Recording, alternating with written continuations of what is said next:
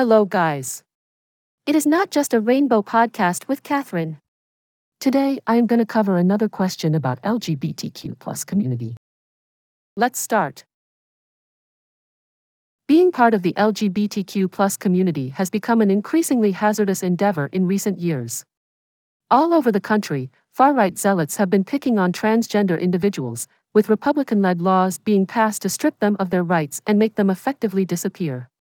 This year alone saw more than 550 anti-LGBTQ plus statutes proposed in various states, with over 80 of them being made into law. This year, Lori Carlton bravely attempted to counter the false narrative that LGBTQ plus people are dangerous or a threat to society by proudly displaying her allyship. Tragically, this cost her life. Let us honor her memory by continuing to demonstrate our solidarity and pride in the LGBTQ plus community. Last Friday, tragedy struck Cedar Glen when the proprietor of the Mag.Pie boutique, a 66-year-old mother, was shot and killed for displaying a pride flag. Despite not identifying as LGBTQ+, she showed her solidarity and support for the community by displaying the flag outside her store. After a heated dispute with a 27-year-old man, the woman refused to take it down and ultimately paid with her life.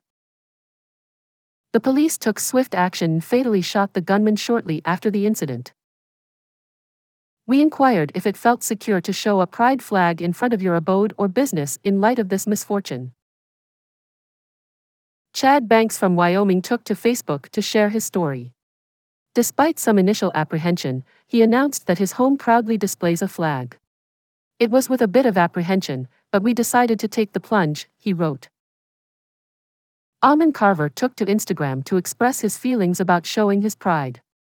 He shared that his flag had just recently been cut down, leaving the colors in tatters attached to the twisted flag pole. On top of that, his son had gone out for his first day of preschool to find the flag that they had only removed once for him to wear as a cape for the Pride Festival earlier that summer.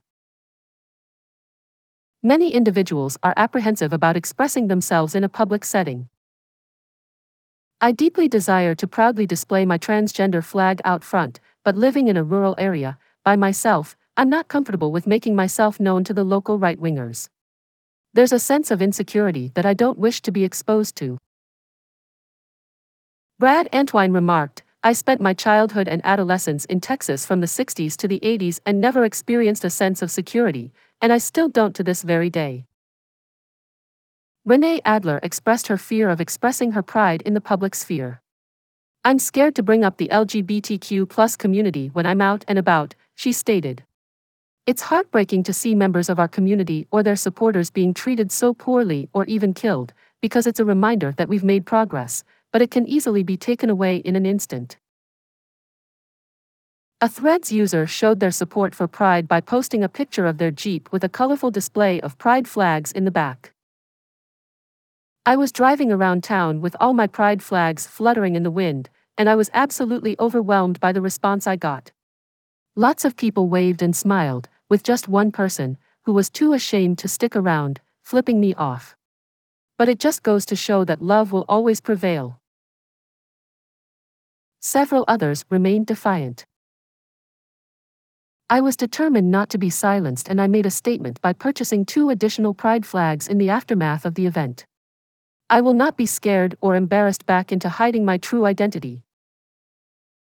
Another person said, the flag has been proudly waving in front of my house since I moved in. I refuse to take it down despite how threatened these people may make me feel. My wife and I have thought about taking down our flag here in Boise, Idaho because we felt we were in danger, but we decided to keep it up for our children.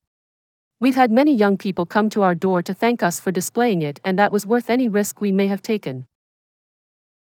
What are your thoughts on showing off your Pride flags? I hope you really like my podcast. Don't hesitate to share Not Just a Rainbow with your friends and ask them to subscribe. I love you all. See you. Bye-bye.